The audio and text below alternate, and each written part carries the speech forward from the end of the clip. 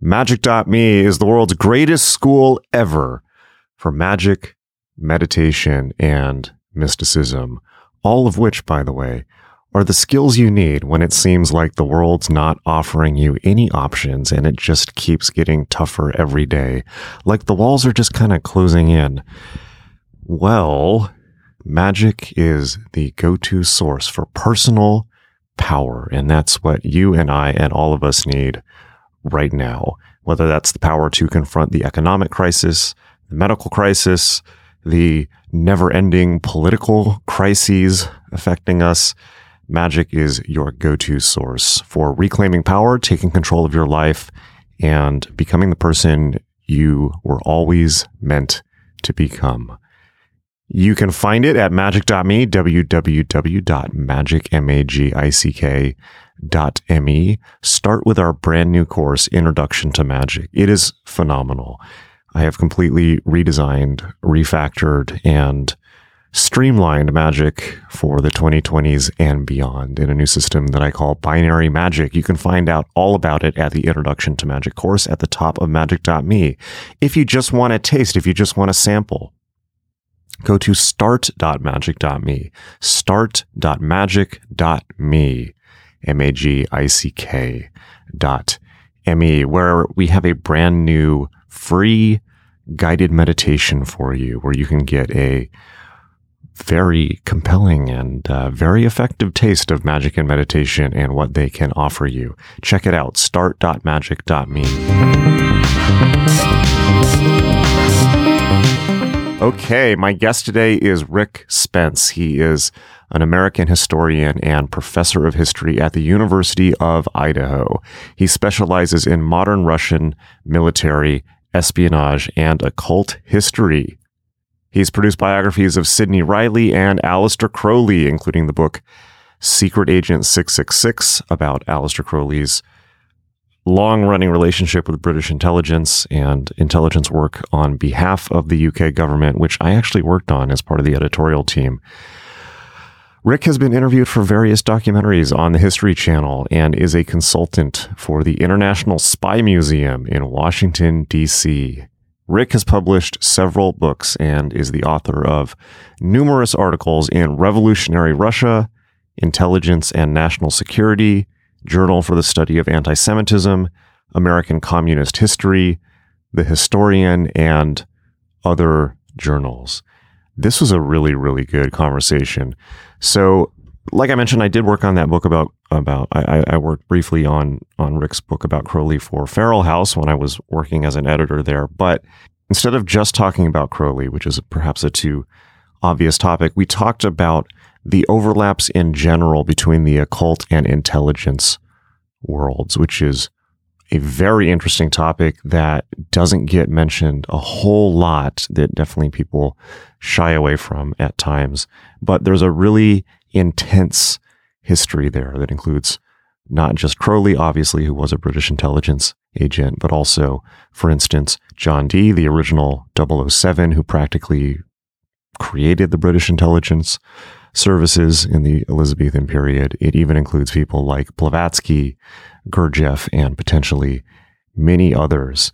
So we are going to the dark side of the moon on this episode and talking about very secretive people who are involved either in secret societies or secret intelligence work and the communications between those worlds on the clandestine side of things. Not from a conspiratorial angle, not from a David Icke angle, but from the angle of the actual history there. And of course, Rick is an actual historian. So we had a great conversation.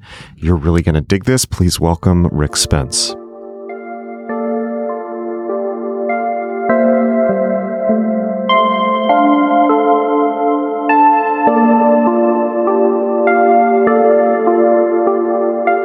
Lovely to meet you. Yes, nice to meet you as well. And I really did enjoy your book. So I wanted to do a podcast on, we can definitely talk about Crowley, but in some of the email correspondence, I think it would be really, really awesome just to have a conversation about the overlap between intelligence work and the occult. And obviously there's a lot to touch on. We could talk about Crowley. We could also talk about Dee, Blavatsky, Gurdjieff, even Parsons. And if you're up to have that conversation, I'd love to get into it. If you sure. Wanna... Let's see where it goes. Yep. So why don't we do the overview? What are your thoughts? You've probably thought about this subject a lot. I mean, what are your overall thoughts on this overlap that people are aware of, but they don't necessarily think about it as much as they do the obvious surface level elements of the occult and all of that? Well, I guess the basic question is that why does there seem to be this recurring connection between occultism or figures connected to occultism and espionage, or more broadly, intelligence work? And it's one of those things that, it's not a one-off. It just comes up again and again and again. And like so many things, once you become aware of it, it begins to, you find even more instances of it. The basic reason for the connection, I'd say, is that both of those realms, occult and intelligence, deal with secrecy, or they deal with the acquisition and manipulation of information. So in intelligence work, everything is all about trying to keep your information secret and trying to figure out the other guys. That's the whole aim in this case. And that involves a lot of, it means in order to protect the truth, the reality of something, you have to learn how to lie very well. The whole idea is the truth is attended with a bodyguard of lies. So one of the things that, an example of that is the use of disinformation. That's a term that I think in many ways is kind of closely connected in many ways to the more common term you hear nowadays of fake news. We got all this information coming at us. There's all of this stuff. I mean, you go to Drudge Report or whatever, and you're just like bombarded with tales of apocalyptic doom. I mean, every day is like something new out there that's going to kill totally. Me. The irony of that, though, is if I actually used to work for the company Disinformation, but the irony there is disinformation is originally a CIA term, right, mm-hmm. for what the CIA does, which is the opposite of what the narrative of fake news is supposed to be. Yeah, well, a retired KGB guy I ran across claimed that, of course, the KGB came up with the term desinformatia, but who knows? It's just there. The difference, maybe a key difference between disinformation and misinformation is that misinformation is simply wrong. It's incorrect. And that can be deliberate or accidental. But disinformation is never accidental. The simplest way maybe to put it is that disinformation is designed to lead the hounds away from the fox. That is, and that means that in many cases that disinformation is basically true. I mean, much of what is contained within disinformation is accurate, but it is structured in such a way, or it contains a kind of poison pill.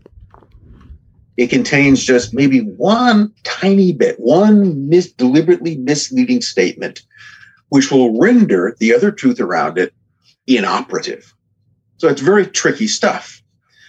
And it's one of those reasons why you can't necessarily just kind of throw disinformation out the window, because a lot of it probably is accurate in some way. And that's one of the things that touches upon, if you look into what we'll call the realm of occultism, the other thing that you encounter in a slightly different way is a lot of disinformation.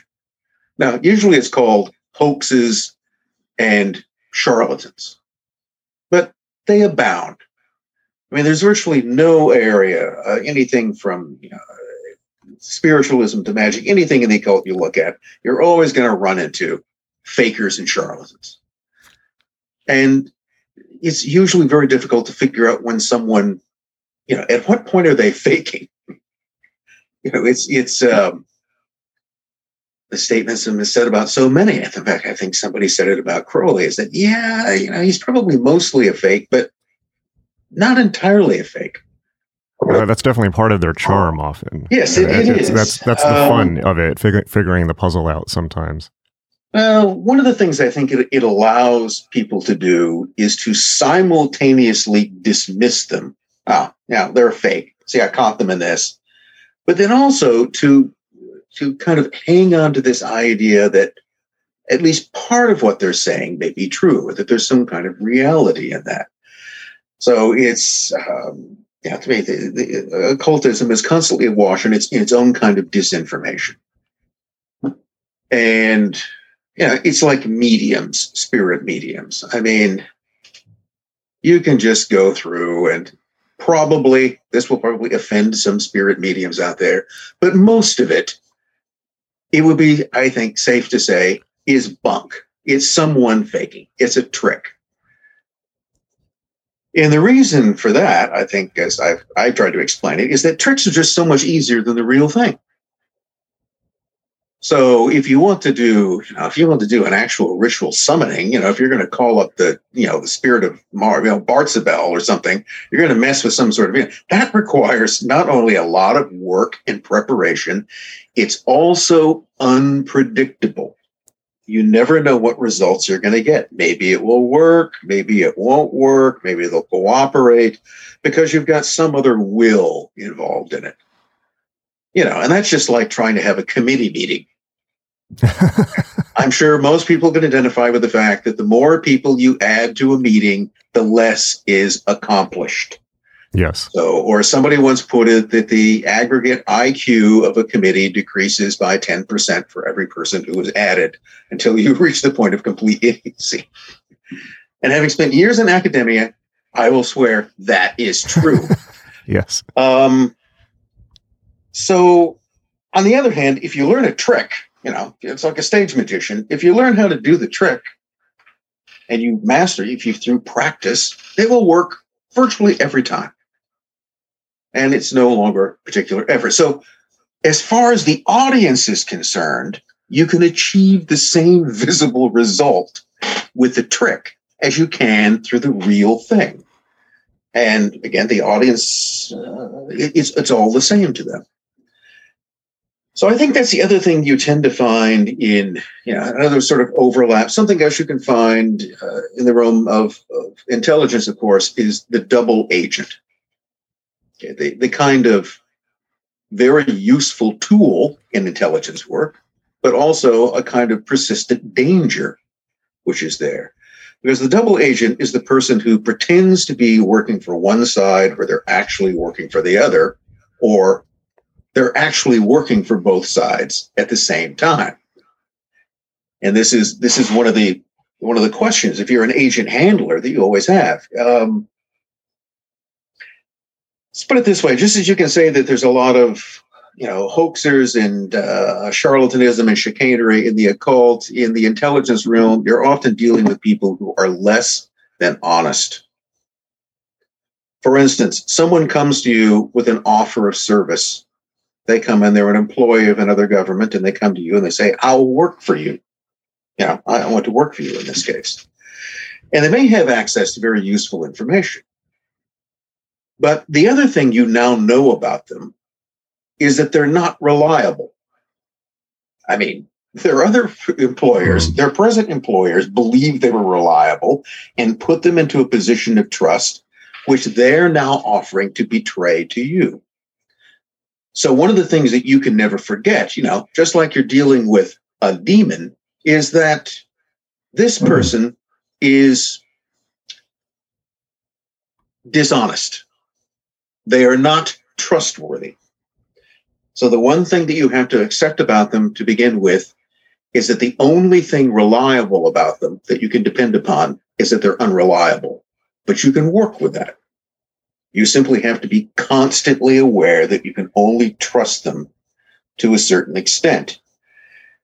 It's there's an acronym which is used in intelligence, MICE, M-I-C-E, and it basically is used to explain the 4 basic methods of recruiting someone, how you turn someone into an asset. And one is simply, money. Okay, I said They'll work for money. The other is ideology. That was something, for instance, especially from the 1920s through the 1940s, that the Soviets employed very, very successfully. The lure of communist ideology led many people to, in pursuit of that, in their loyalty to communism, they would betray whatever sort of government that they were working for. The C is compromise or coercion. This is where you basically force a person to work for you, basically by you have something over them. But the last one is the most interesting, and that's ego.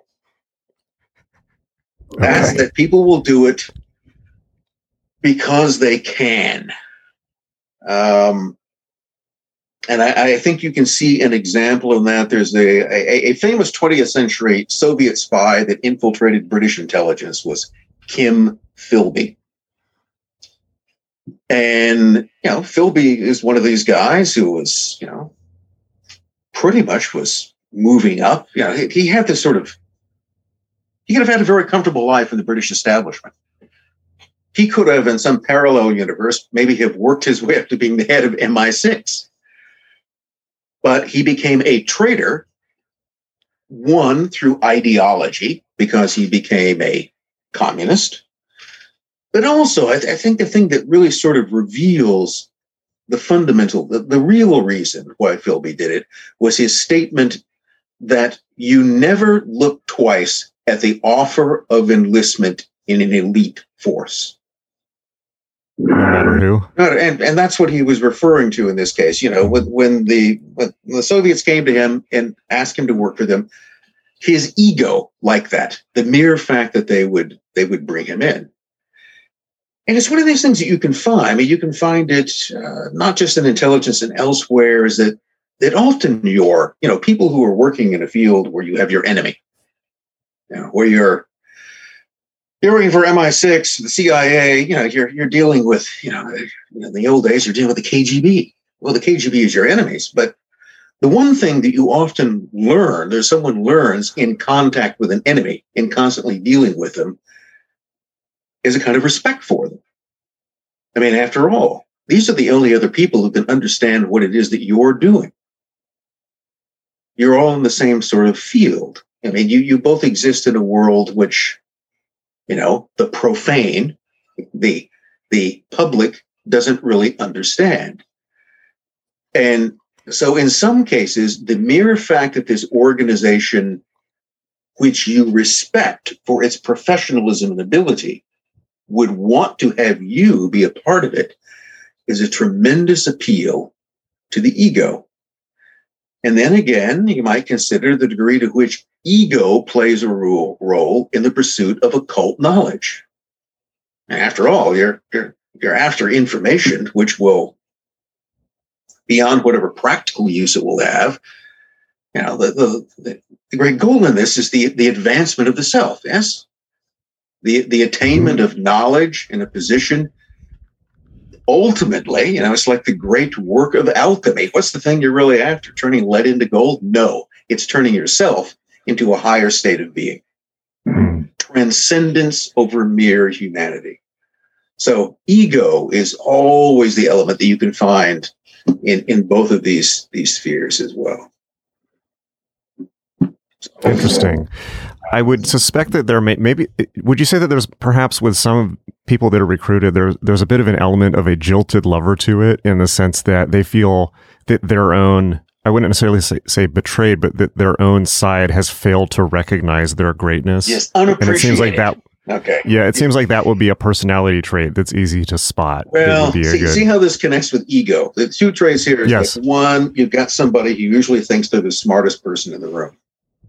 Right? And very often they may be, except when they're not, but they never notice that. And the other is that they don't feel appreciated. They've got some sort of a chip on their shoulder. Something happened. They didn't get the promotion. They didn't, someone failed to notice what was going on.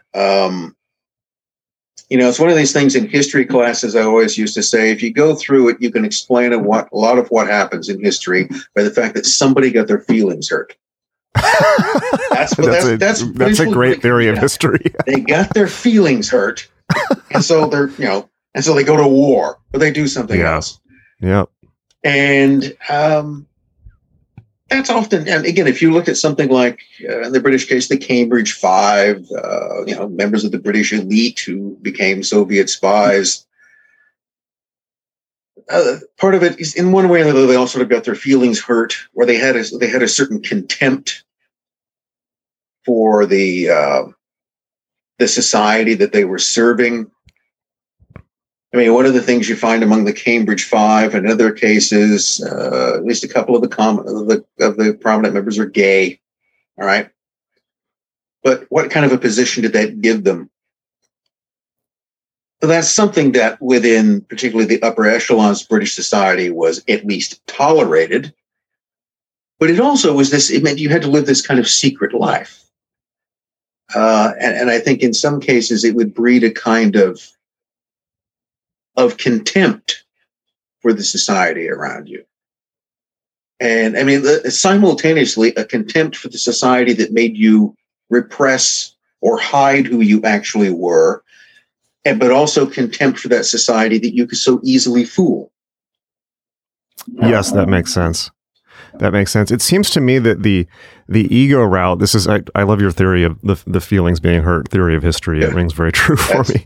It seems to me that people who are led in through the ego route of feeling that they are unappreciated, now the other side appreciates them, they're really signing their own death warrant, though, because it would seem to me in hiring somebody like that, just as you alluded to in when you first started talking about this, that as soon as, for instance, the KGB or the FSB or whoever was hiring them got what they wanted, they would be the first against the wall, because they would know that psychological type, as soon as they felt jilted by their new masters, would turn on them. Or if there was a successful revolution or coup in a society, for instance, that they would want power within that system.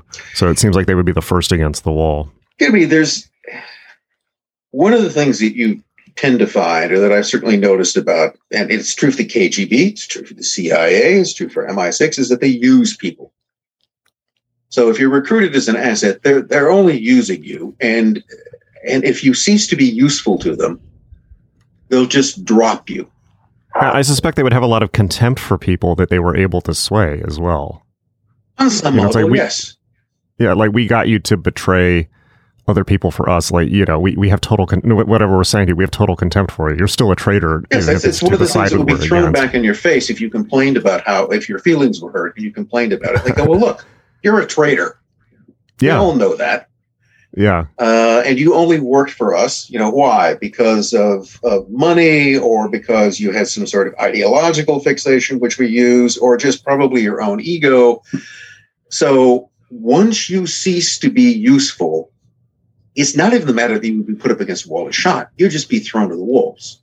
You would be left, or I think the word, you would be left spinning in the wind. The money would be withdrawn, the support would be withdrawn. You would just sort of be cast into the fold. And it's one of the things that many people means that you have to remain useful.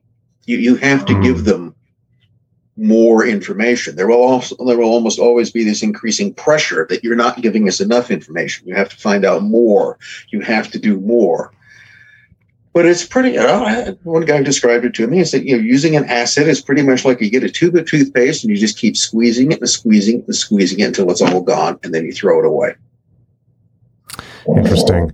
So this makes a lot of sense. The other thing I'm wondering about is so in Secret Agent 666, you talk about Crowley. You make the very convincing argument that Crowley was an asset his entire life for his own country.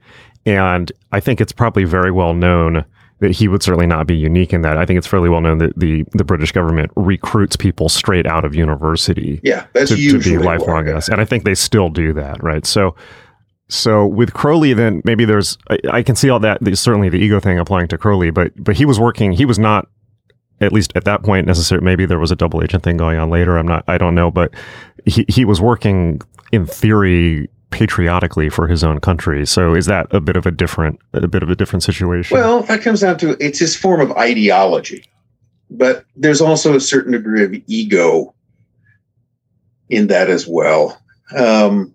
I don't know. Aleister Crowley is a kind of, like most people, is a sort of human Rorschach test. And people seem to look at him. I never cease to be amazed of all the crap that he gets accused of. and I've been accused of constantly, coming to his defense. Not coming to his defense. It's just he's accused of things that he didn't do. Yes. Although he himself is partly to blame for that. So an example of it is that after he comes back from his stint of basically being a fake traitor, which is what he did during World War I. I mean, look, when you spend the whole war in a largely neutral country, so remember this, when other people were in the trenches, which he wasn't too old to be, Crowley spent the whole of the First World War in the United States. Now, he's doing work there, as the British government acknowledges. They tell the Americans, yes, he's there on official business for us. We're not going to tell you what that was because you're not supposed to. He's partly spying on you. But you would assume that, well, it's one of these things that people in intelligence were aware of, but it's one of those things that can never be publicly acknowledged. You're never again, and this I think is one of the things that tended to bug him for the rest of his life, is that he had essentially outwardly committed treason. When you spend, and not only do you spend the whole war in another country, that's just draft dodging, but he then explicitly writes anti-British propaganda for a German propaganda magazine. I mean, called The Fatherland, nonetheless. All right. So for those who are not, this is a pretty famous story about Crowley, but for those who are not aware of this, at least his explanation was that he was trying to write propaganda that was so ridiculous that it would discount the Germans. And so you feel that this holds water, this checks out as what was actually happening? Well, it comes down to the question is, why were the Germans that stupid? We can come back to that in a moment. It's an interesting question that comes up. I mean, there's an extreme level of gullibility on that level. Yes, here's a way of explaining. Yeah, this stuff was just so over the top that only Germans would believe it. Nevertheless, that's, for instance, the British press was not understanding of this. So maybe one of the ways to look at this is that in December 1919, when he returns to England after a 5-year absence, what do British authorities do to him? Nothing. In fact, they'd even given him a new passport to return home. So nothing happens to him at the official level. He is, he is not touched at all. But the press, still fresh from the jingoism of the war, is not aware of this, nor will they ever be aware of it. And so this is when you get John Bull and other papers. This is when you get, his declaration, he's a man we'd like to hang.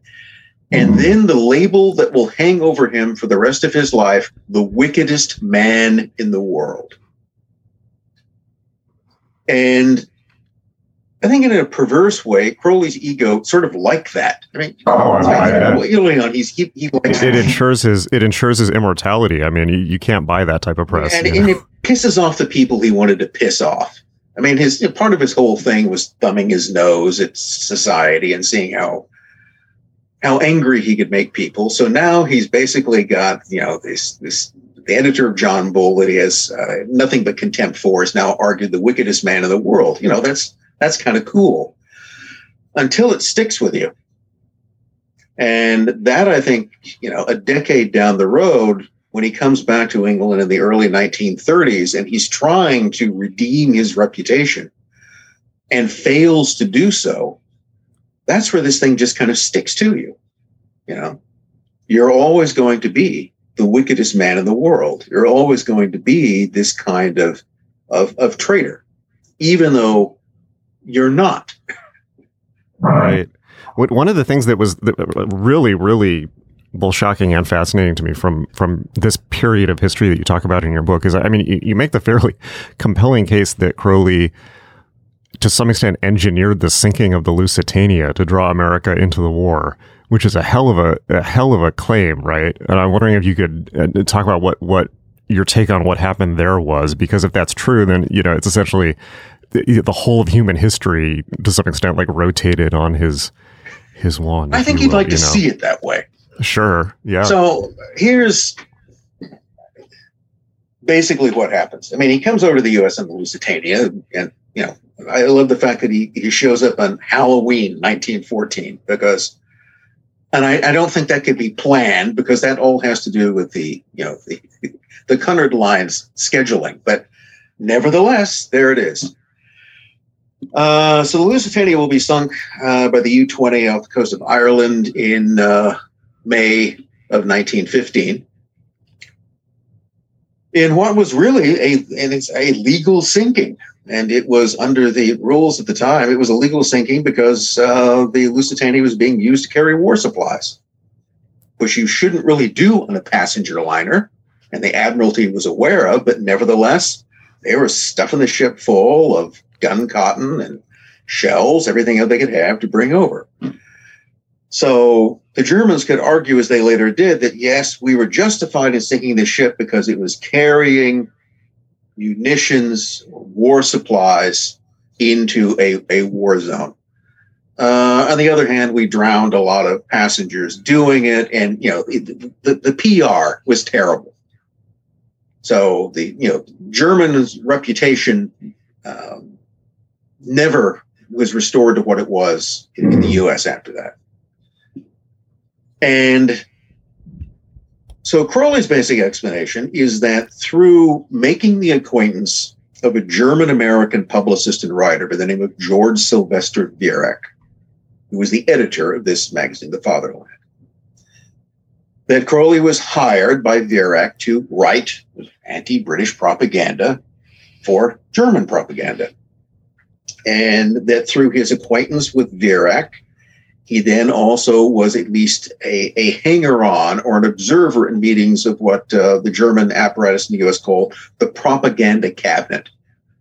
And really, this was just a kind of ad hoc group of diplomatic officials, academics, publicists like Viereck, who basically got together and decided how we're going to try to counter British and Allied propaganda. Because remember, the United States in this period, through most of the war, is neutral.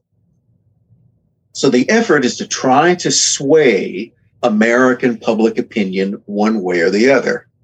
Now, in that regard, the British had a huge advantage because they're dealing with their own language. And they're also, in many ways, trying to sway an American political upper class and establishment, which is already sympathetic to them. So the Germans have a kind of tough road because they just don't have the kind of cultural influence over what, let's face it, is the American ruling class that the British did. So one of the questions to me was why the Germans, Viereck or otherwise, would have had anything to do with Crowley. So one argument is that, well, when he came over, he's proclaiming himself an Irish nationalist. Well, he's not. He never had been. I don't know. You actually say in the book that I can't find any evidence he was spying in Ireland. Don't you say in the book that he was, also spying on Irish nationalists, and that was why he was in the Golden Dawn, if I'm remembering correctly?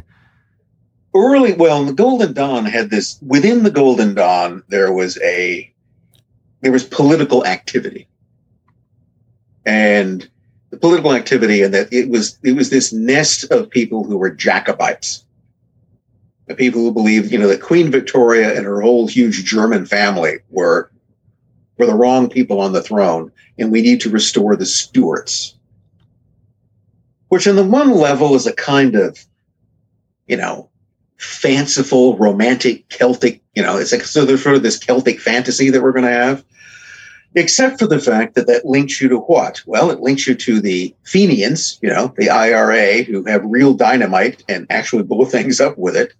And then it also links you to buying guns in Germany to be used to foment a rebellion in Spain, where you'll put Don Carlos on the throne, who will then supposedly return the favor by helping you put the Stuarts back on the throne in England. So the whole thing is kind of this comic opera business, but it has real people with real guns with real intentions. So you should probably, if you were someone of the British government, be interested in what those people were up to. You would need to kind of pay attention to what was happening there. And it doesn't mean that there wasn't the real pursuit of occult knowledge within the Golden Dawn. Most of the people who were in it were probably there for that reason. But it goes to show that an organization, especially any organization that is selective and swears people to secrecy, can be used for more than one thing. That's absolutely true in my experience, for better or often worse. Yeah. So that leads me to I just want to ask this outright. You've kind of touched on it a bit with the Golden Dawn, but the question just has to be asked. And we could ask this about a lot of people, John Dee, obviously, but let me just ask it specifically about Crowley. To what extent do you think that Crowley's spiel, his whole magical system, etc., was just and I don't want to say just, but was essentially a cover for intelligence work and perhaps, or to some extent, psychological operations research for British intelligence? Like, to what extent do you think that was going on? I mean, I don't want to go as far, or I don't want to go as far as saying it was all kind of a cover for intelligence work, but the question has to be asked. Well, in other words, it wasn't all an act. Yes. Okay, so he's pretending, he's playing a series of roles. My guess would be that on certain days, he probably felt it was that way. It's,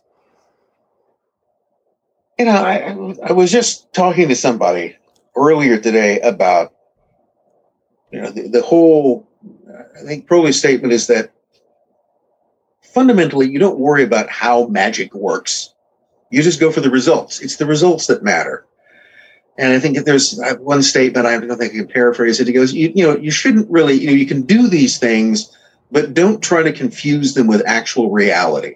Don't try to rationalize it. Yeah, it's a really important statement he made. Or it doesn't work. And whether it's just all inside your head, I think at some point maybe this whole thing is just my imagination. Or maybe it's something externally that happened to me. It's like his channeling of the Book of the Law, right? So was there really this was there really some external entity who was talking to me, or was this just my subconscious? But the answer to it is that it doesn't really matter, because the Book of the Law is here. How I got it is immaterial to whether or not it actually exists in that case. My opinion on it would be is that I think for much of his life that Crowley himself was confused about what was going on. And it's at some point early on, even in his Cambridge years, and I think a couple of attempts thereafter, he has what we would call a kind of religious experience. I mean, he has this awakening, and Joan of Arc had one, Muhammad had one. All kinds of, you find this phenomenon happening again and again and again. And it's basically that this force, this other world sort of reaches out and touches people. And they have this profound personal experience. But the other thing about that experience is that you really can't communicate it very well. And, I've talked to any number of people who at least claim to have had mystical experiences. And the thing is, this thing happened to me. But, if I try to explain it to you, it just sounds silly. I can't really tell you what would happen. It's an extremely powerful, personalized experience. And I fully accept that really happened to those people, but I make no pretense of being able to explain to you exactly what it was. They can't explain it to me. Mm-hmm. So I think, it reached out and touched him at various points in his life, and that he spent the rest of his time sort of chasing that high. But he almost never gets it. I think of, times when he would sort of bemoan the fact that the secret chiefs, seem to have abandoned me. I keep doing all of these things. I'm performing all of these rituals. I'm doing all of this stuff, not to mention all the masturbatory sex magic, which is taking place. But he never seemed to be, in many cases, getting the results that he wanted. but he keeps trying it. And it's as if he sort of knows there's something there, but is still in many ways sort of clueless as to exactly how you can't really control it. Which I also think sort of comes across when he gets frustrated, towards the end of his life. Pardon. Let me shut the door here. Hold on. No problem.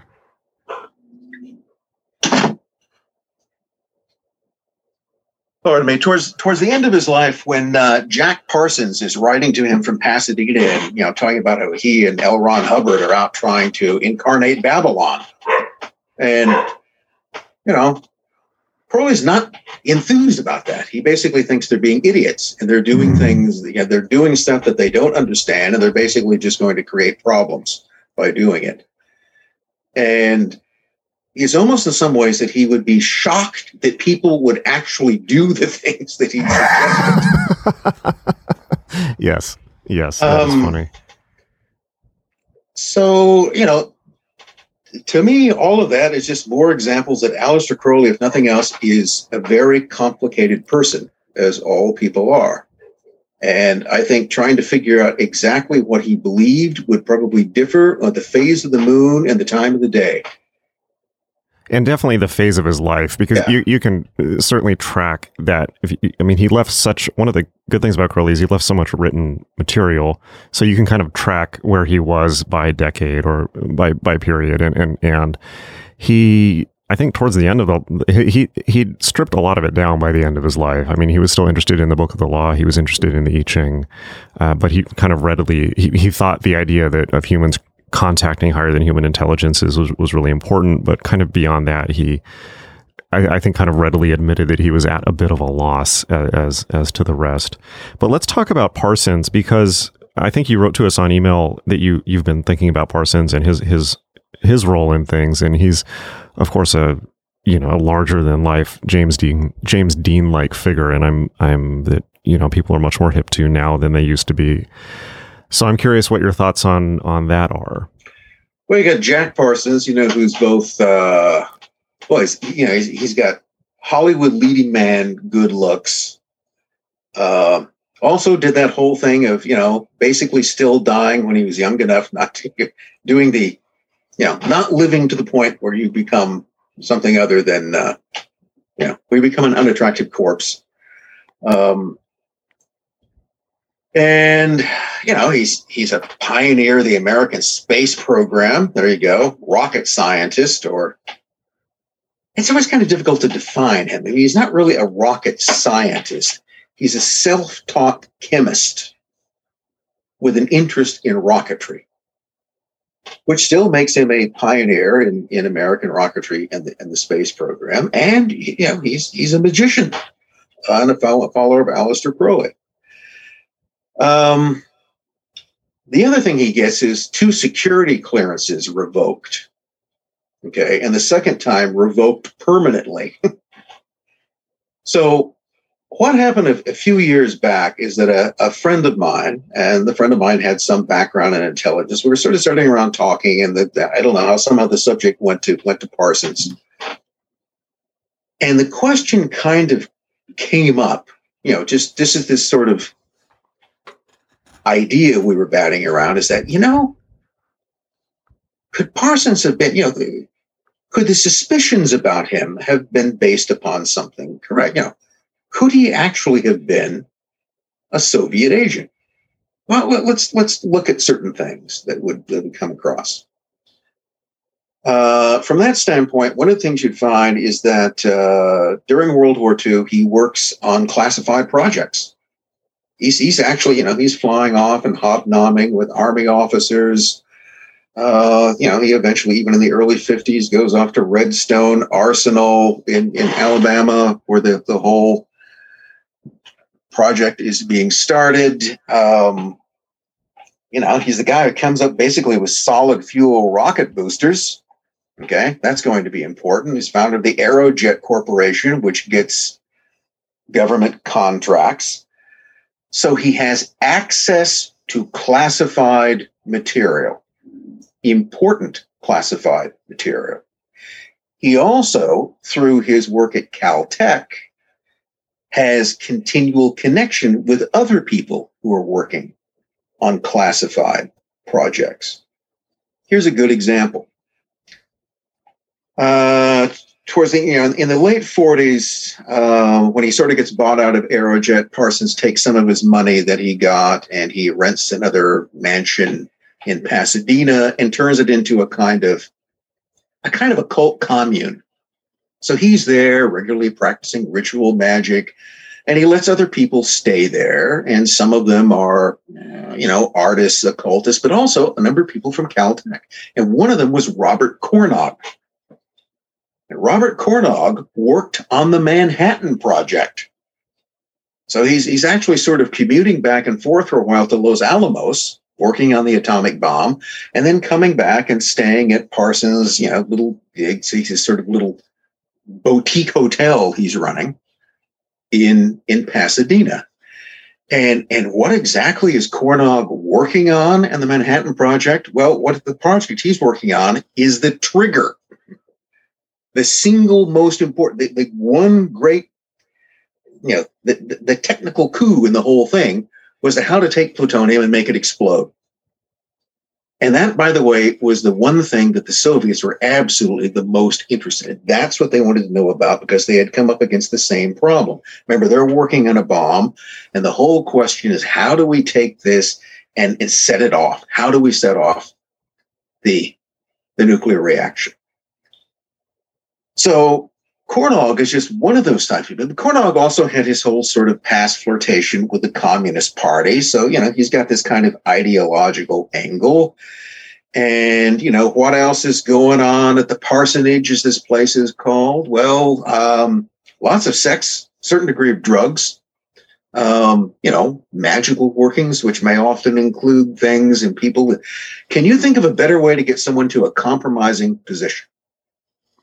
Well, to be fair, I mean, just because he would have been attractive to be recruited doesn't mean he was. And my understanding of from his biographies that one of the issues with Parsons and part of why his security clearance was revoked is that he'd gone to a Communist Party meeting early in his youth, but had, I think, almost immediately become disillusioned, and I don't think even went back to a second meeting. And this would have been, having lived in LA, having spoken actually to a lot of people who were connected to people who were part of that science fiction writers group, and having been around Pasadena a lot, I think, and just knowing Southern California, I think that it probably would have been hard to get away from, if you think of Hollywood at the time, that was in the air, and there were clearly people there who were communist agents and trying to recruit coming out of the 30s. But in Parsons' case, I just don't see the appeal. And I think the fact that he almost immediately had an allergic reaction to the Communist Party meeting, even though it still didn't serve him well because it led to his security clearance later being revoked. I don't see the appeal. Although that said, part of what happened late, it does seem possibly one of the reasons why he died is it seems that he was about to move to Israel and work on their nuclear program. So that, I think there's more historical substantiation for that he was, looking for foreign support at that time. He was, well, at the end of his life, he was actually connected by something called American Technion. The Technion Corporation was an Israeli company that was essentially the research and development project for the Israeli military. So it existed. It was chartered as a civilian corporation, but it did all of the work for the Israeli military. And so there was an American branch of that. I think the guy in LA, can't remember his first name, I think his last name was Rosenfeld, who was a sort of recruiter for that. And he's a sort of spotter for this type of thing. Now, one of the things interesting about the Technion Corporation in Israel is that a few years down the road, in the late 50s, it was found to have been infiltrated by who? Okay, the KGB. That they had so there was a kind of leaky ship in that regard, which doesn't mean, that might have been coincidental it might not have been. Let's put it this way. In going through the whole, I'm not absolutely convinced that Parsons ever knowingly functioned as a Soviet agent. But if I was a counterintelligence officer, looking back on it, I would never have given him a security clearance. I understand completely why that they were taken away. Yeah. And it's just let's sort of go back to his early sort of flirtation with communism. Lots of people did. Nothing too unusual in that. I think, he had a brief subscription to the Daily Worker. Okay, that in of itself is no big deal. But the one group he attended that wasn't a Communist Party meeting, but there was a discussion group that was started at Caltech. And it was a discussion group that was, we were going to talk about politics, other issues, things other than just rocketry and chemistry. And the two people who were the organizers of this group, both connected to Caltech, were a fellow by the name of Sidney Weinbaum, and the other was Frank Oppenheimer, who happened to be Robert Oppenheimer's brother. Now, the thing about Weinbaum and Oppenheimer is that they were both recruited by the Communist Party, and they both engaged in espionage. But their basic job was as spotters, because they answered to a fellow in Los Angeles, a kind of higher figure in the California Communist Party named Isaac Volkov. And Isaac Volkov, in turn, answered to the intelligence officer in the Soviet consulate in San Francisco. So that's what Volkov's job was. Well, his day job was being an organizer for the Communist Party in California. His night job, so to speak, was a talent scout, or finding people who could be, the term here is cultivated. And then working for him, his fellows at Caltech, looking for those people to be cultivated, are Oppenheimer and Weinbaum. And the discussion group that, even while I think for a time when Parsons was a part of, was eventually just sort of transformed into the Communist Party Professional Unit number 122. So that's what it was. It was a technical, on one hand, it was a discussion group, which was actually a professional unit of the Communist Party. Both of the people who would put the thing together were spotters working for a larger talent scout, Volkov, who was in direct communication with, in this case, not really what we would think of as the KGB, but with the GRU. So this is one of these little things. Soviet intelligence, is always, every national intelligence apparatus is a house of many rooms. So just as in the US, you've got the CIA and you got the NSA, which are two different things. The Soviets had the KGB, as we call it, under many different, it keeps changing its names, but let's just call it that. And then you have the GRU, which is military intelligence. And so Soviet military intelligence is specifically interested in anything in terms of military application. And the thing that they were most interested in was what they called the XY line, which was military technological information. And that's eventually what would draw them into looking at the Manhattan Project and everything connected to this. And they were obsessed with it. I mean, anything that would get them, for a very good reason, they were obsessed with it, because they wanted to get their hands on that atom bomb just as much as the Americans and the British did, and didn't want to be too far behind. So I'd put it this way. If someone in this apparatus, if there wasn't an approach made to Parsons at some point, a pitch, or what you call the bump, then these guys weren't doing their job. Interesting. I would 100% buy that. I think it's probably Parsons was clearly moving in a soup within which a lot of other actors and bad actors were moving in. And I think that's incontrovertible. And I think But it was probably just knowing the occult and knowing Southern California. I don't think it's changed that much. I think that one thing that I really read from Parsons' character, outside of a kind of fiery impetuousness, however, is just a lot of naivete. And I don't think that after the affair with Hubbard and just the fact that he's running around having sword fights with Hubbard and on drugs a lot, and then he really gets taken in by Hubbard and other people, I don't think that anyone can argue that Parsons was not naive and immature, to say the least. And yeah, that he's I kind can of see a how big kid.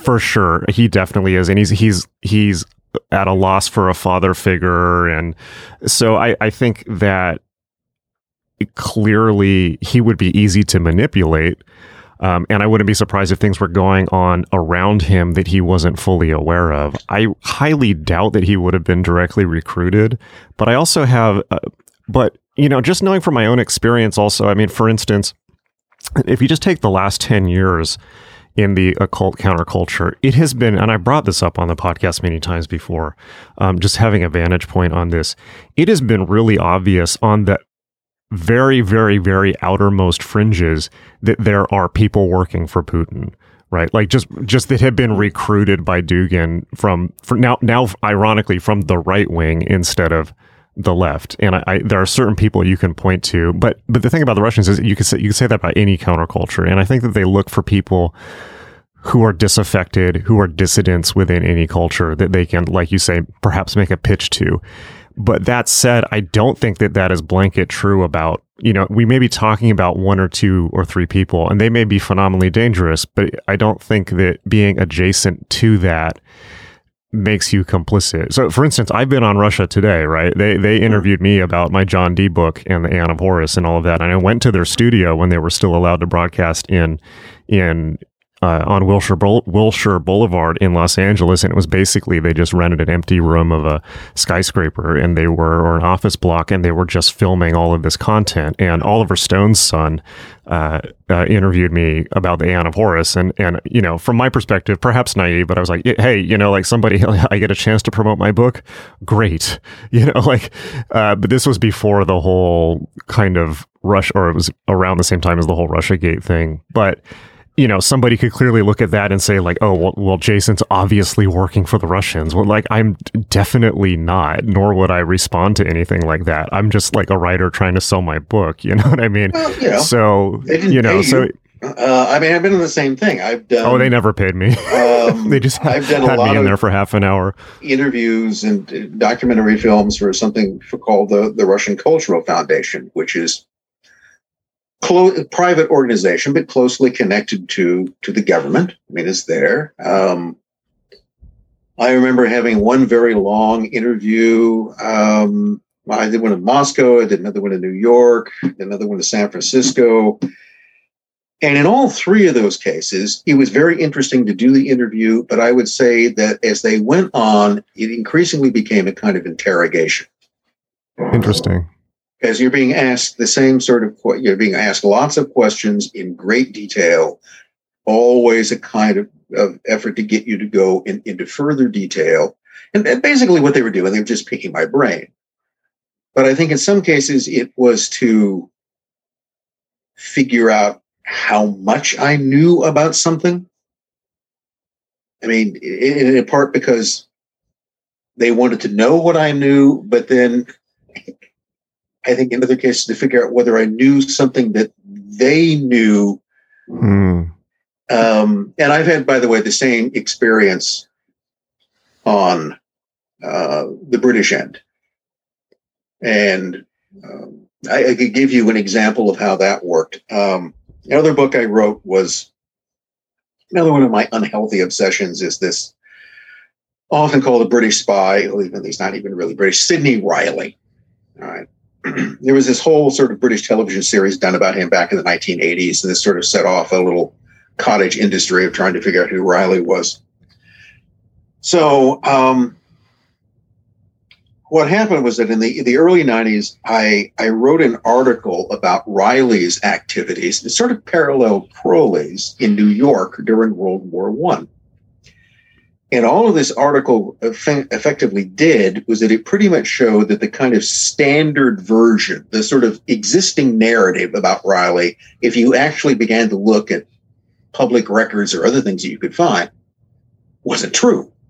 I mean, he was not doing what it was that the standard biographer said he was doing. It wasn't any big deal. You find that's the type of thing we, obnoxious historians do, is to go around destroying people's illusions about things. But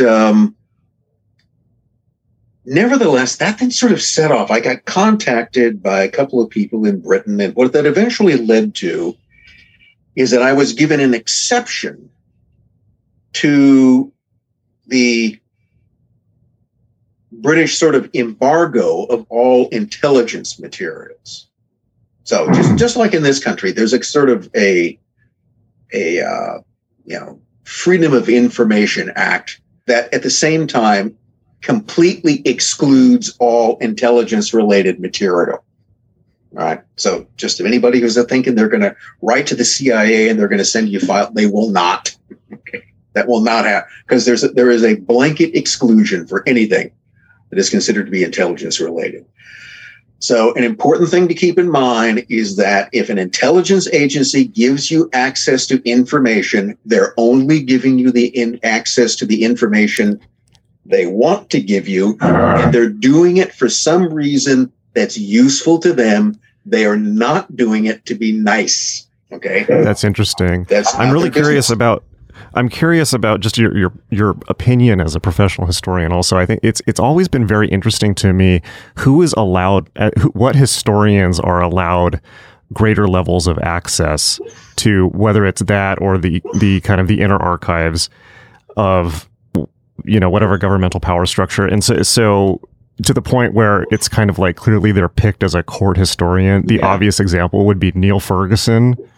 Right, like working on what Henry Kissinger, being allowed access to all of Henry Kissinger's materials, and but his role is just to talk up how great the British Empire was, and be a cheerleader for empire and capitalism and things like that. I'm very curious what your professional observations of that phenomenon are. Well, when an historian suddenly gets access to archives and materials that nobody else has gotten access to, does that create jealousy? You better believe it. Oh, I bet, yeah. And it leads to the, I don't think necessarily spiteful conclusion. It would make one reasonably suspicious that they are getting this access because they're playing ball. In other words, they have been deemed to be suitable and useful. And that it doesn't necessarily mean that they're being dishonest or they're not doing it because they're not interested in it. But to a certain extent, yes, they're being used, and I think they know they're being used. But that's the way these things work. Yeah. So to go back to the little example I had, I'd done this thing about Riley. So eventually, I was given this exception. I would go to London. I went to this little office that had nothing to do with MI6, but there was an MI6 officer there, and here was Riley's file, or what they told me was Riley's file, part of it at least. And I was allowed to look through it, literally with a guy sitting across the table all day, twiddling his thumbs, watching me do this. I was never left alone with this file. And, I copied everything down. And so the question, which I wasn't going to ask at the time, was that, well, why are you doing this? Because I'd asked the same thing before, and I'd been turned down repeatedly. And then suddenly I write this article questioning certain aspects of things, and then I ask again, and they're like, oh, yeah, you can come here and do this. But there was a proviso which was attached to this, and the proviso is that we will give you permission to see the file, but because you're using the file in any book or publication that comes out since, you give us pre-publication review of what you're writing. So we get to see your manuscript before it's published. Well, that's the reason I was given access. Because they were very curious about what I might know. So clearly, I had already come up with enough information to sort of undermine the existing narrative. So the whole thing is, what does this guy know? What's his whole point? So the devil's bargain. We'll bring you in. Okay, we'll let you look at this stuff, but then you let us look at everything that you have. So they weren't being nice. They did it because, I don't know, I made them curious about it. And I think in some ways, in a couple of the Russian interviews I did, it was the same sort of thing. I'd sort of, and the thing is often you don't know what it is that set them off. But somehow you drew their attention to you by something that you'd written and probably made them curious about what you were doing or what you'd find. It also provides them a good way of, leading the hounds away from the fox. Because, yes, we're going to let you see this information.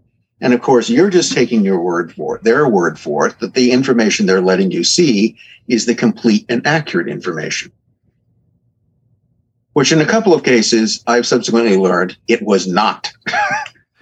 When we look at occultists of the past and their overlaps with intelligence agencies, there is, of course, Dee, who's responsible for creating, to some extent, British intelligence. There's Crowley, who it seems like, to some extent, was useful throughout his entire life. And then there's Gurdjieff and Blavatsky and potentially Parsons, which I don't know too much about their involvement, although they definitely were. And one of the things that has, like all of these people to some degree or another, well, let's just take Dee, Parsons, and Crowley. I think it is very obvious that Dee and Parsons were very naive people who were manipulated a lot with and did not come out with anything on the other end. With Crowley, it's a bit more, I mean, you're the expert on the subject. My take on Crowley is he was not naive in what he was doing, and he definitely had a longer lasting relationship that he perhaps benefited from. One of the things that I've heard, this may have been a point that you make in your book, I can't remember, is that one of the reasons that intelligence agencies like occult people or New Age or spiritual people is that they have a cover story for moving around the world a lot, much like musicians, where they're traveling and like they have their entourage and they're going and doing these wackadoodle spiritualist events all over the place, or they're going to, a pilgrimage somewhere for some sacred knowledge. And that provides a useful cover for why they need, to be moving around, why they need, so many stamps in their passport. And that maybe that's just a very obvious answer why there's an overlap. Well, it also provides you a reason to be in a place that an ordinary tourist wouldn't be. So this is why if you look at people who make good sort of field recruits, missionaries, same sort of thing. Archaeologists, someone who has a reason to be off here in this remote area of the jungle, going around asking questions.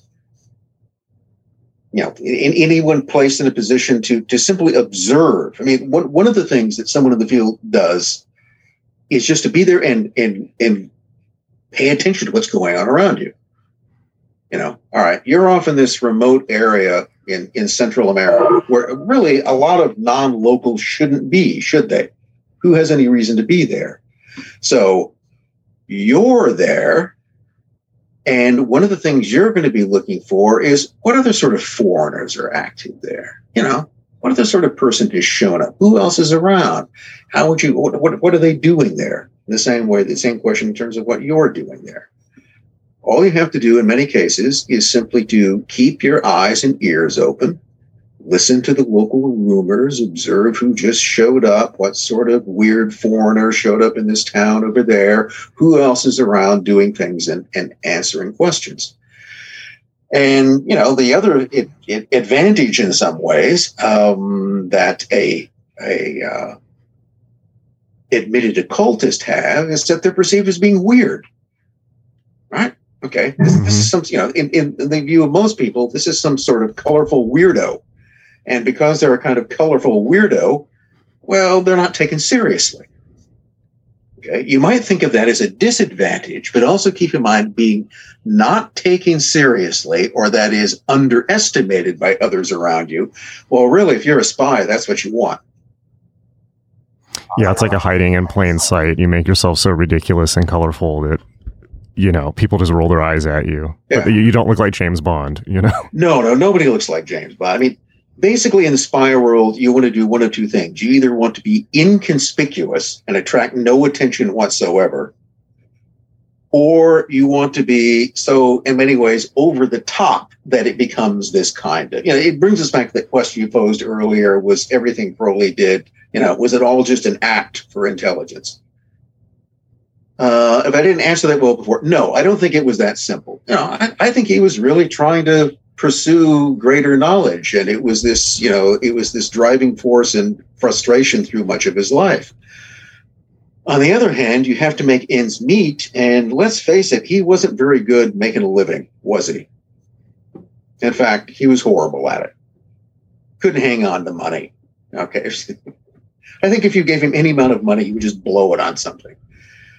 So, but that's one of the ways that the British intelligence could kind of control him. I mean, one of the things to notice, this is a guy who in 1934 goes bankrupt, and he remains a bankrupt for the rest of his life. But then, ever notice the odd fact that he lives pretty comfortably, okay? Not luxuriously, but comfortably. Never lacks for a roof over his head, never lacks apparently money for food, never lacks for being surrounded by people, most of whom, oddly enough, have intelligence connections because they're mostly there to manage him. So they keep him on a string. They even see to it that he gets his little, weekly package of heroin from the doctor. All of that stuff is being managed by somebody. He's not doing it. He has no sense of how to make money. Never did. Without them, quite simply, he would starve. And he doesn't.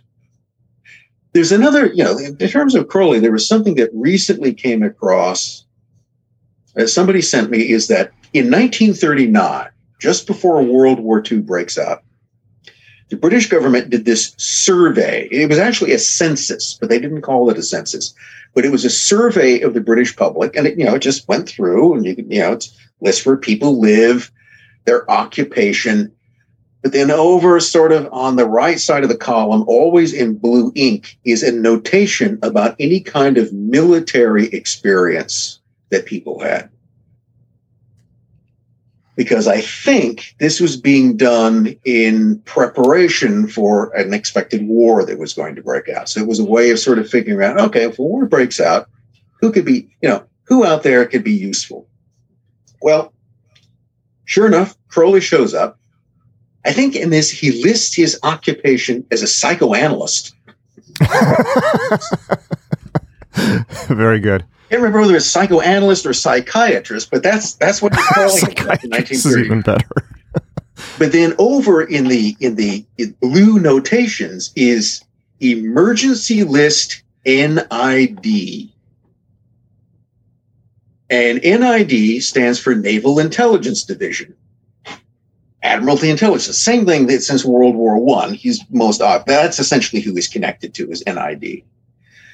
But the emergency list was pretty much what it describes. It was a list, basically, as far as I'm able to determine, it was a list of former naval officers who could be called up for emergency service.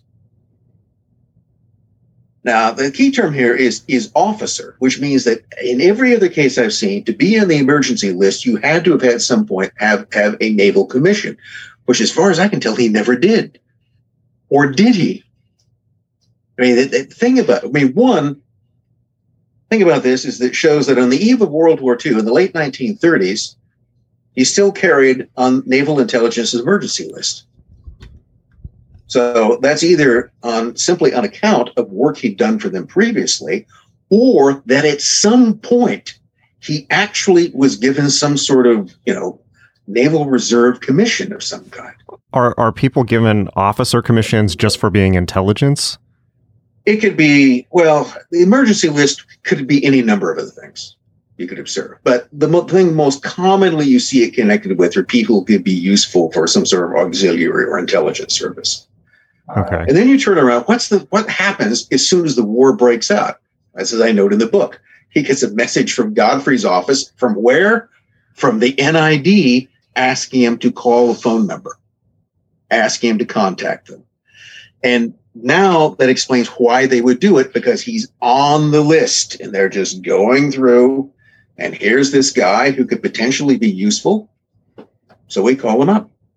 And did they immediately, I mean, the most famous story about this is, of course, that he was forging horoscopes in that he was working for Ian Fleming, forging horoscopes to give misinformation to Rudolf Hess, which apparently never came off. But is that what they had him working on right away, or was something else going on? The officer, okay, so he's given this, Godfrey contacts him. So keep in mind, this is the emergency list of the NID. So it's the Naval Intelligence Division. It's an intelligence agency that keeps a kind of reserve list of people who would be called up. They call him up. He's told, I think, to contact a Captain Lang. Can't remember the guy's number, and it's a phone number to call. Interestingly enough, a friend of a friend in the UK. It's always good to have friends of friends. His hobby is collecting sort of British intelligence telephone numbers, figuring out where they come from and what they were connected to. And that particular office, headed by Lang, dealt with prisoner interrogations. So Crowley's on the emergency list. War breaks out. Yes, they get in contact with him and tell him to contact the office that deals with prisoner interrogations. So that we know. What year was this? This is 39. Wow. Okay. I think October 1939, right after the war breaks out. And then what is Crowley later connected? What are the sort of rumors connected to them? Well, there are two. One, that he was somehow involved in the interrogation, either in sort of trying to bring Hess to there. But to me, I think that he was involved in Hess's interrogation. And then you've got this other sort of weird story about Crowley being in a place called Ham Common. And Ham Common, also known as Camp 020, was sort of the British version of Guantanamo during World War II. It was a former sort of boys' reformatory on the outskirts of London. And it was turned into a high security classified prison for certain captured Germans. In other words, it was a place where people were held that, it's one of those places you don't want to go to, a prison that doesn't exist. Was this the black site in the middle of London? Yeah. Okay. A black site. I read about this recently. Yeah. It was literally they were torturing people in the middle of London and nobody knew it was there. There were supposedly all kinds of things going on there. It's a type of place that if you were there, you would be subjected to, you were not even technically a prisoner of war, and you would be interrogated by all sorts of methods. There's a guy who was actually a British Nazi. The last name was Gaster. And I can't remember whether it was I don't think, because he was British, he was incarcerated, but there were Germans that he was in contact with who said that, yes, when we were there, we saw Crowley there. He was involved in the interrogation of people at Ham Common. Now, that's a story, but it's a story which is consistent with sort of in many ways, sort of Crowley's background and also his long-term connection to the NID. What he was doing in that whole period is, then you've got this story that was picked up by the Soviet embassy in London. And that was that Crowley was being used. He was being used to sort of organize what they termed occult orgies. These occult themed parties, which were being used as a means to compromise and recruit people. That makes sense. Yeah, and that makes a certain amount of sense. So, Rudolf Hess complained that the British were dosing him with Mexican brain poison, which apparently is a fancy word for mescaline, which Crowley was a dealer of and avid user of, even starting in the early 1910s. How many people in England were experts in mescaline? Yeah, him. So very interesting. When you begin to put those together, my suspicion. Okay, and remember, suspicions are not facts; they are suspicions. But that's so much what we have to go on. Is that whether or not Crowley had anything to do with bringing Hess to England, which he might have, he more likely had something to do with his interrogation. In the same way that I don't see it at all inconsistent with Crowley's past history or his practical knowledge that he would have been employed in the same means the black site at Han Common. Interesting. So that brings up two thoughts. I've never heard this. This is really both fascinating and extremely dark-sided.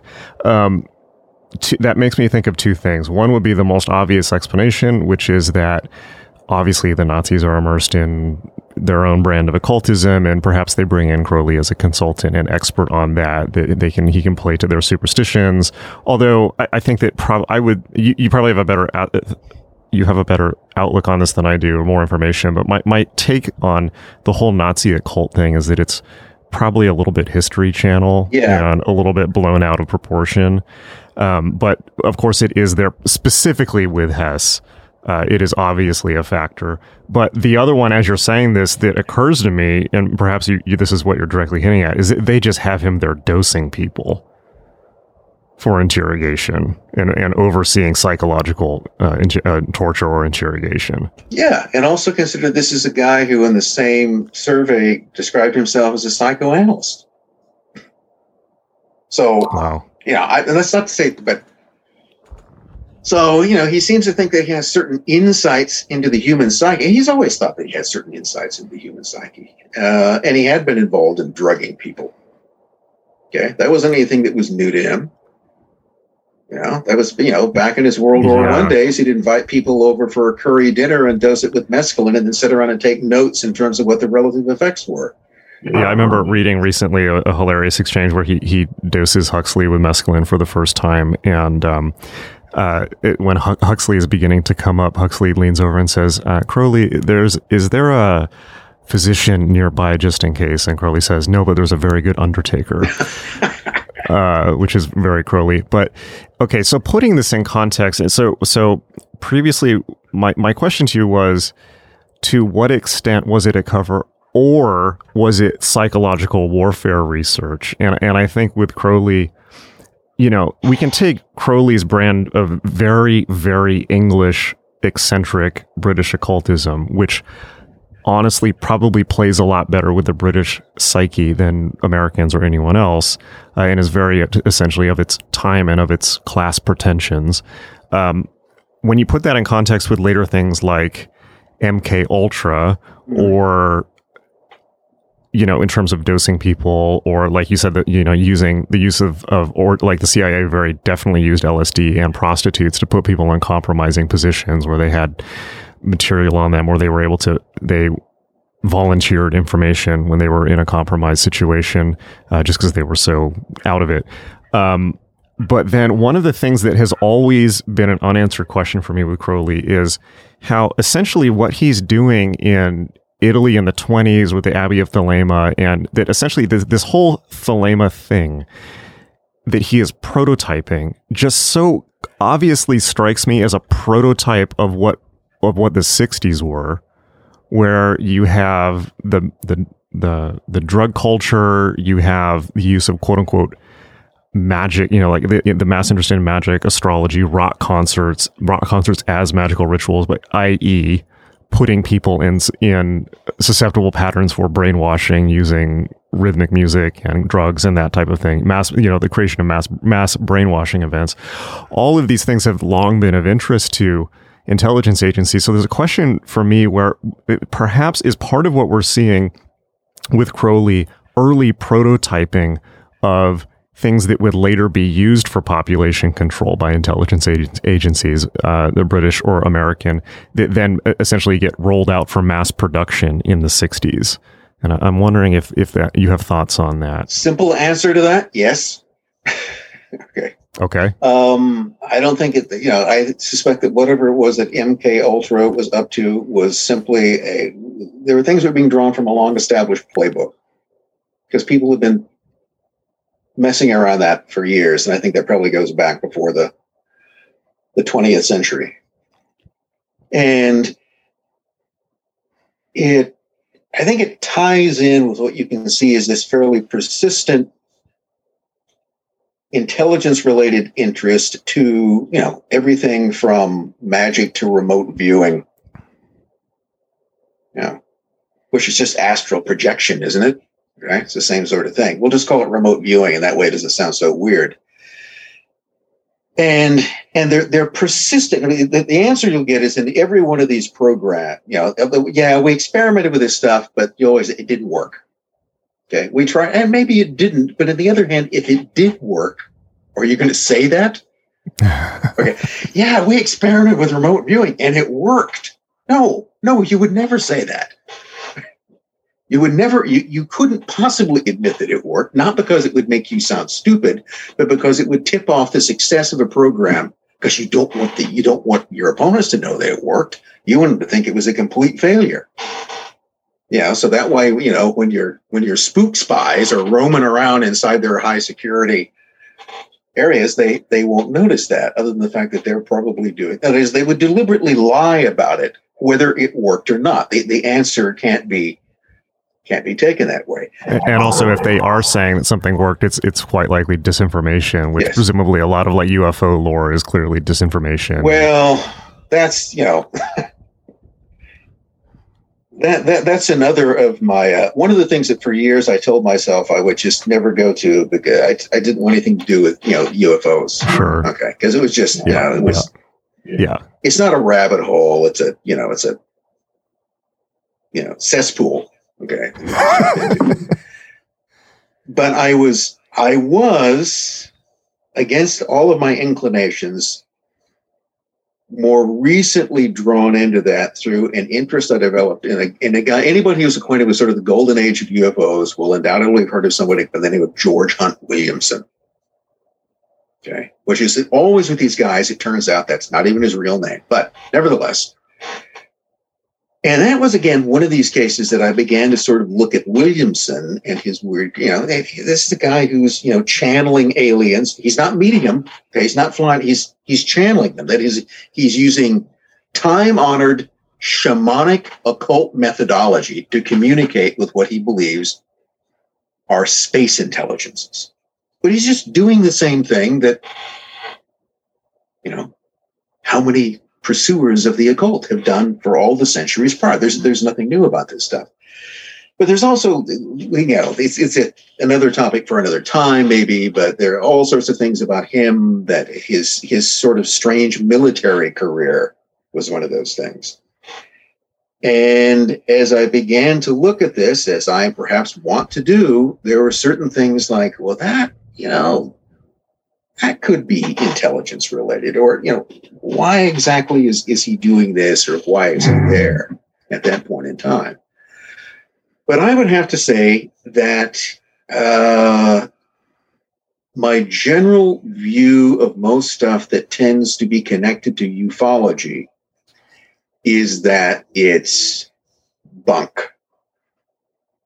It's either people just making up wild ass stories for their own entertainment, or it's someone else doing things to them that makes them think that these experiences are happening. I mean, that's one of the questions I have. You got something like, some of these, the traditional stories is they're so silly on the face of it.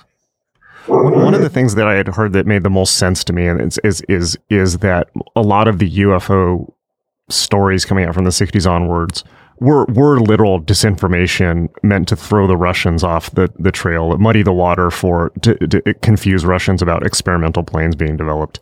Yeah, I think a very large proportion of that is you're trying to hide technological development, because that's what your opponents are always after. Yeah, that makes a lot of sense to me. And having been around military bases like at night, like 29 Palms in California, like you see some wacky stuff, but they're obviously above military bases, so it's pretty clear what they are. But one of the things that I'm curious about, like I'm sure that you've picked up on, like there's this such a huge media push all of a sudden, where it seems like, you know, the government and NASA are now like always on the brink of divulging information about UFOs, and now they're taking it seriously. And my basic stance is like, I don't trust anything the government says. So if they say there's no aliens, there probably are. But if they say there are aliens, there definitely aren't. You know, for what it's worth, and I'm not claiming it's worth that much, my general take on it is that yes. Okay, again, it's just, you know, it's the same thing we said about occultism. If you look at the sort of ufology thing, what you're mostly looking at are just lies, fakery, and disinformation. That's what most of it is. But still, you'll always end up with these incidents that just don't seem to clearly fit any of those. So I don't want to sound like I'm just dismissing it as all just a pack of lies. No, I don't think you are. And I wanted to ask you about that. There's something there, and I think that's what you get. Here's what my answer. This is what I think that the government, you know, the secret that they're hiding about UFOs or UAPs or whatever it is. And it's that when it comes down to those ones they can't explain, that they don't know what they are, they don't know what it is. And for people in positions of authority, especially, you know, if you're the Air Force and your job is to protect the nation's skies and security, the last thing you want to publicly admit is that, yeah, there are these things flying around here and we don't know what the hell they are. Yeah, we're completely clueless. Yeah, so in a way, I mean, that of course is, I think anyone who goes down these rabbit holes, you know, it definitely is. It begins to become clear that, you know, perhaps 0.1% of the smoke is not smoke, but is fire, but we have no idea what it is. And I think that but that doesn't necessarily mean that it's supernatural or extraterrestrial. It just means we don't know what it is. And I think that with the occult, it's obviously similar. So you've been talking, and so I'm curious, you know, like looking at this from, it's so easy to become, I imagine, disillusioned looking at these things from the intelligence agency angle. But it seems to me like you are not totally dismissive of I mean, you're talking about kind of shamanic techniques, and you clearly are versed in it to some extent. So I'm curious what your thoughts are on it as its own discipline outside of the obvious manipulation by, you know, like you said earlier, trickery or intelligence agency involvement, or its psychological manipulation to some extent. Well, what your thoughts on it are otherwise. Yeah, the only thing I would go to is this is based largely upon personal experience, which I don't know how that interprets anywhere else. No, I don't think it's all bunk. I don't think that's okay. I mean, I think it's the fundamental reality in so much of this stuff. And this is more broadly one of the things that I sort of confront in history, is that people lie. And they lie all the time for all sorts of reasons. And very often that reason is that they simply lie out of some sort of egotistical satisfaction. That is, there's no practice. People just make shit up. All right. That's the simplest way to put it. And they do it for some sort of personalized reason. And that's what you've got to keep in mind in everything. I mean, look, people confront that every day in advertising, to the point that we don't even know. We just assume that advertisers are lying to us, that this isn't real. And yet this stuff constantly surrounds us. So that's what you've always got to keep in mind, is that there's always a pretty good chance that you're being lied to in just about anything. So in that regard, I don't think intelligence or occultism or, you know, the UFO world is different than anything else. It's just that that degree of deception becomes more important if you look at it there. But there's also this kind of, it's a bit like I said earlier about disinformation. To make disinformation work, at least a portion of it has to be true. You embed the lie within this kind of matrix of truth, because otherwise it wouldn't work. It would be too easy to reveal in that case. But the other thing it does is it leaves, I think, most of us constantly in this realm where if the more you look at this stuff, you don't know what's true and what isn't true. And you simply can't know.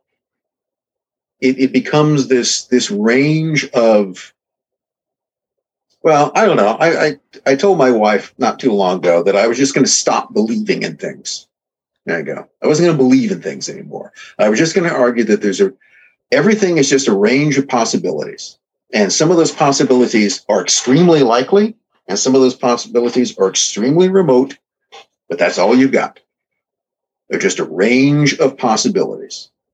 And I'm not, by believing in it, that is, I'm going to invest myself in this and follow it blindly. Rather, I'm just going to accept that there's things that are more likely or less likely. You must be familiar with the Philip K. Dick quote that reality is that which, when you stop believing in it, does not go away. Yeah. One of the real gifts of I agree with you completely. I think that's really the only sane way to approach, particularly this material. But one of the real gifts of going through that, myself having been swimming around in these waters for a couple decades now, one of the real gifts of waiting in that murk is it is like a Zen cone. It kind of, because life is like that anyways. And I think that even more practically speaking, to have a lot of experience in this territory is great preparation for the quote unquote post-truth fake news era. Because if you've been around this material, you have a lot more skills for handling, things that may or may not be true or disinformation, which now everyone is drowning in. But I think if you've been involved in looking at conspiracies or intelligence agencies or magic or occult or UFOs or anything like that, you have pretty finely tuned, hopefully you have pretty finely tuned skills in dealing with that. You have a pretty good material. BS detector. Yeah. All right. And the basic question to ask yourself is that, based upon, the basic experience you've had, does that story make sense? I mean, how does it strike you? And try to put aside whether or not the big problem here is whether you want it to be true and you don't want it to be true. And I think that's often the way that people might go, I really like this idea, appeals to me. It appeals to the prejudices that I already have. Therefore, I'll more likely accept it as being true. So you just got to be aware that that's what you're likely to do. And you've got to kind of question, am I accepting this story simply because it pleases, it fits with other things that I like? And am I rejecting it because somehow it's an idea that sort of challenges other things that I believe? And just give it the kind of BS test. And I think going back to something you said before, no, I'm not dismissive about any of these things. I consider that, it's either a greater or a lesser range of possibilities. So give an example.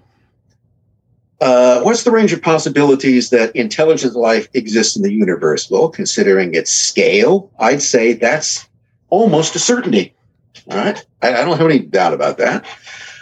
Then the next question is, what's the possibility that that intelligence life has visited and interacted with Earth? Well, it's possible, but that's all I could really say. I mean, given the scale and immensity of distances, that complicates things, but you can find a way to get around that.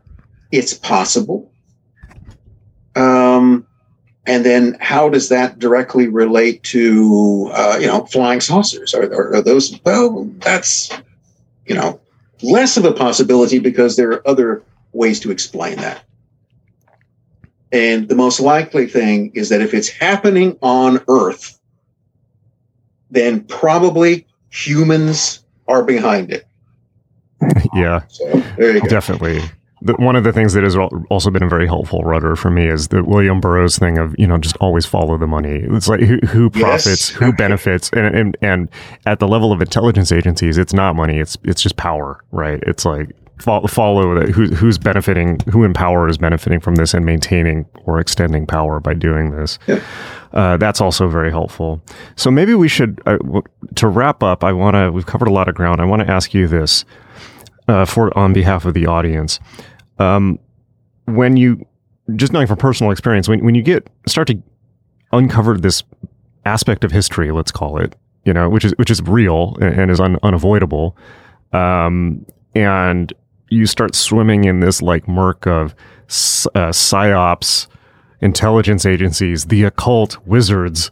Oh my God, it's very easy to just stone cold freak and say, and then the next thing you know, you're kind of in David Icke land, where you're like, there's this evil cabal of sorcerers are controlling everything, which is, and just freak about it. So what is the sane way to look at this stuff? Because it is true that there are intelligence agencies conducting psychological warfare on their own and foreign populations, incontrovertibly. It is true that often some very shady characters have been involved in this. It is true that there is an occult aspect to it, and it's true that a lot of people who seemed to be innocuous are not and are wrapped up in this. So how do you look at that side of things, like the dark side of the moon, if you will? How do you go to the dark side of the moon and look at it rationally as a historian and not end up all of a sudden off in some QAnon forum or something like that? Well, one is to go back to the idea again of not believing it, not assuming that you have to. I don't know. It often seems to be that the people, if they're looking at history or anything else, are always looking for some kind of religion to follow. Really, because that's just the way we are. Something that you can have complete faith in, which you will then assume explains everything, and you go from there. So QAnon thinks that they've got an answer. This explains everything that's going on. And here, to me, is the thing about it, I think we're touching about, is that you can build, history is just a narrative. It's a story, It's you have very few facts to go on. You can say that various things happened, and then we'll build a narrative to explain them. Well, it's an easy game to play that you can build different narratives. You can come up with different scripts to explain the facts. That's all you really have to do. So my caution would be is that don't invest yourself in belief. Don't take any of these things as the book of the law. Because remember, where do they get growing? Including the book of the law. Including the book of the law. Don't take any. It's there. Okay. Take it for what it is.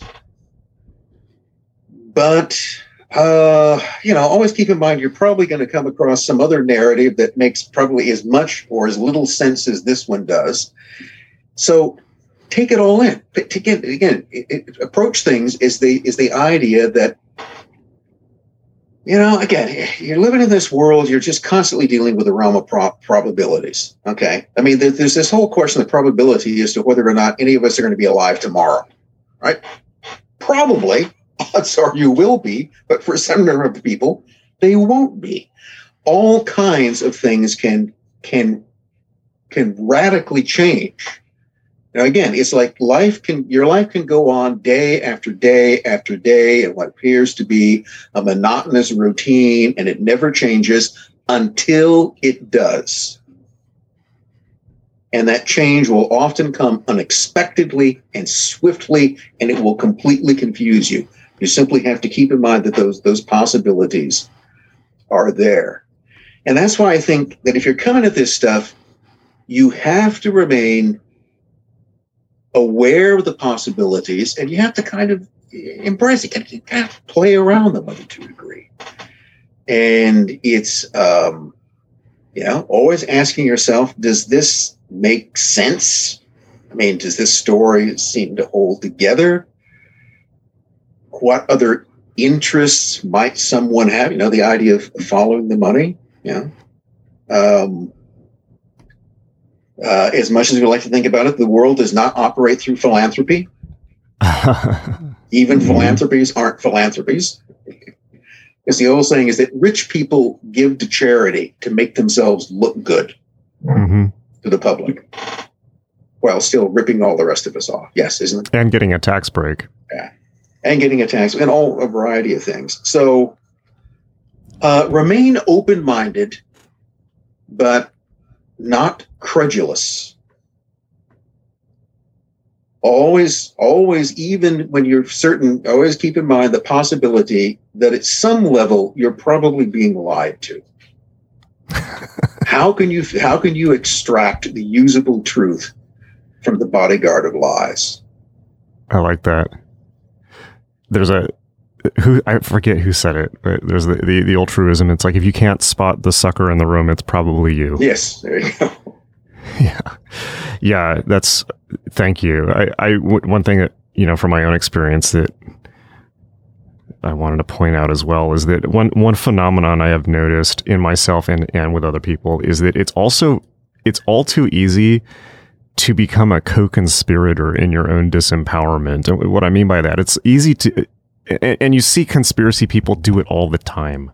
It's so easy to get involved in this, to read this stuff, and then in your own mind, you turn it into a quixotic dragon that is more than what it is. And and then you make the logic leap of, these people are controlling the world and they have the power and I don't. Well, you've just disempowered yourself. And I think that conspiracy thinking in general, like if we look at people like you said, they're looking for a religion. I agree. I began to think about conspiracy thinking at that level a while ago. It's almost like a type of folk art.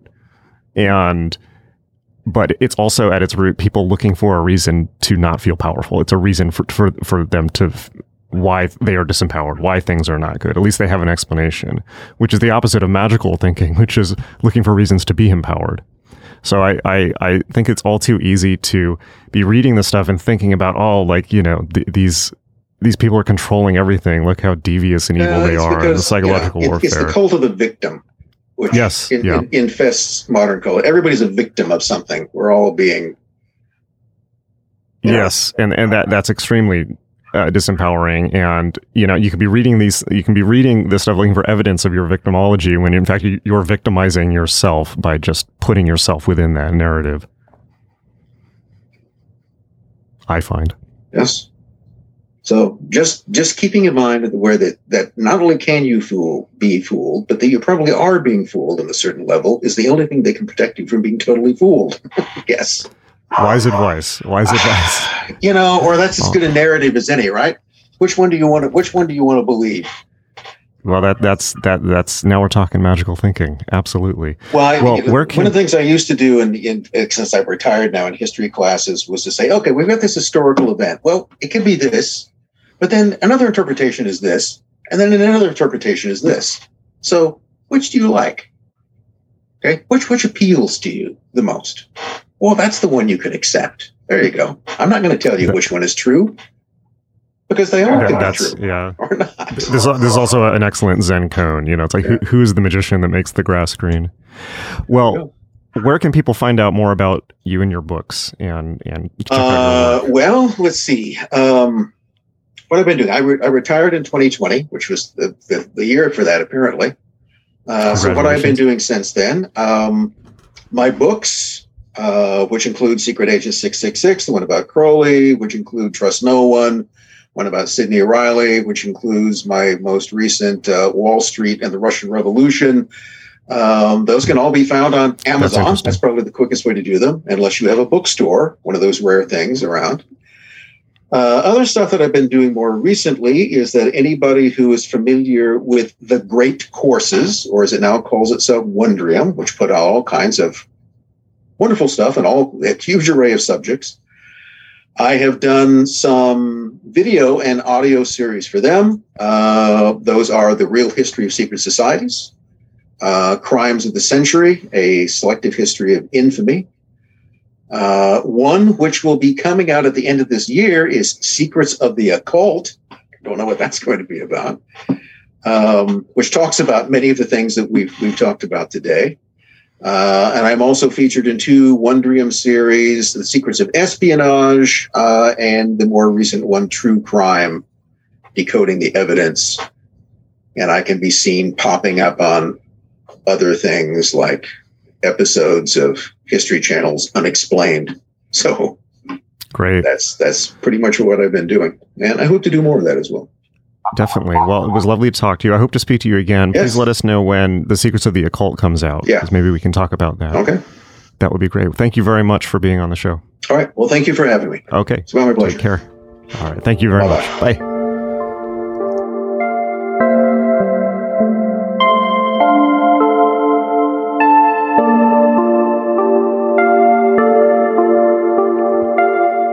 Okay, I hope you really enjoyed that. Check out magick.me, magick.me, and definitely check out our free guided meditation that we have just uploaded at start.magick.me, start.magick.me. Absolutely free guided meditation to give you a taste of what this magic stuff is all about. All right, I will see you there, and I will see you in the next episode.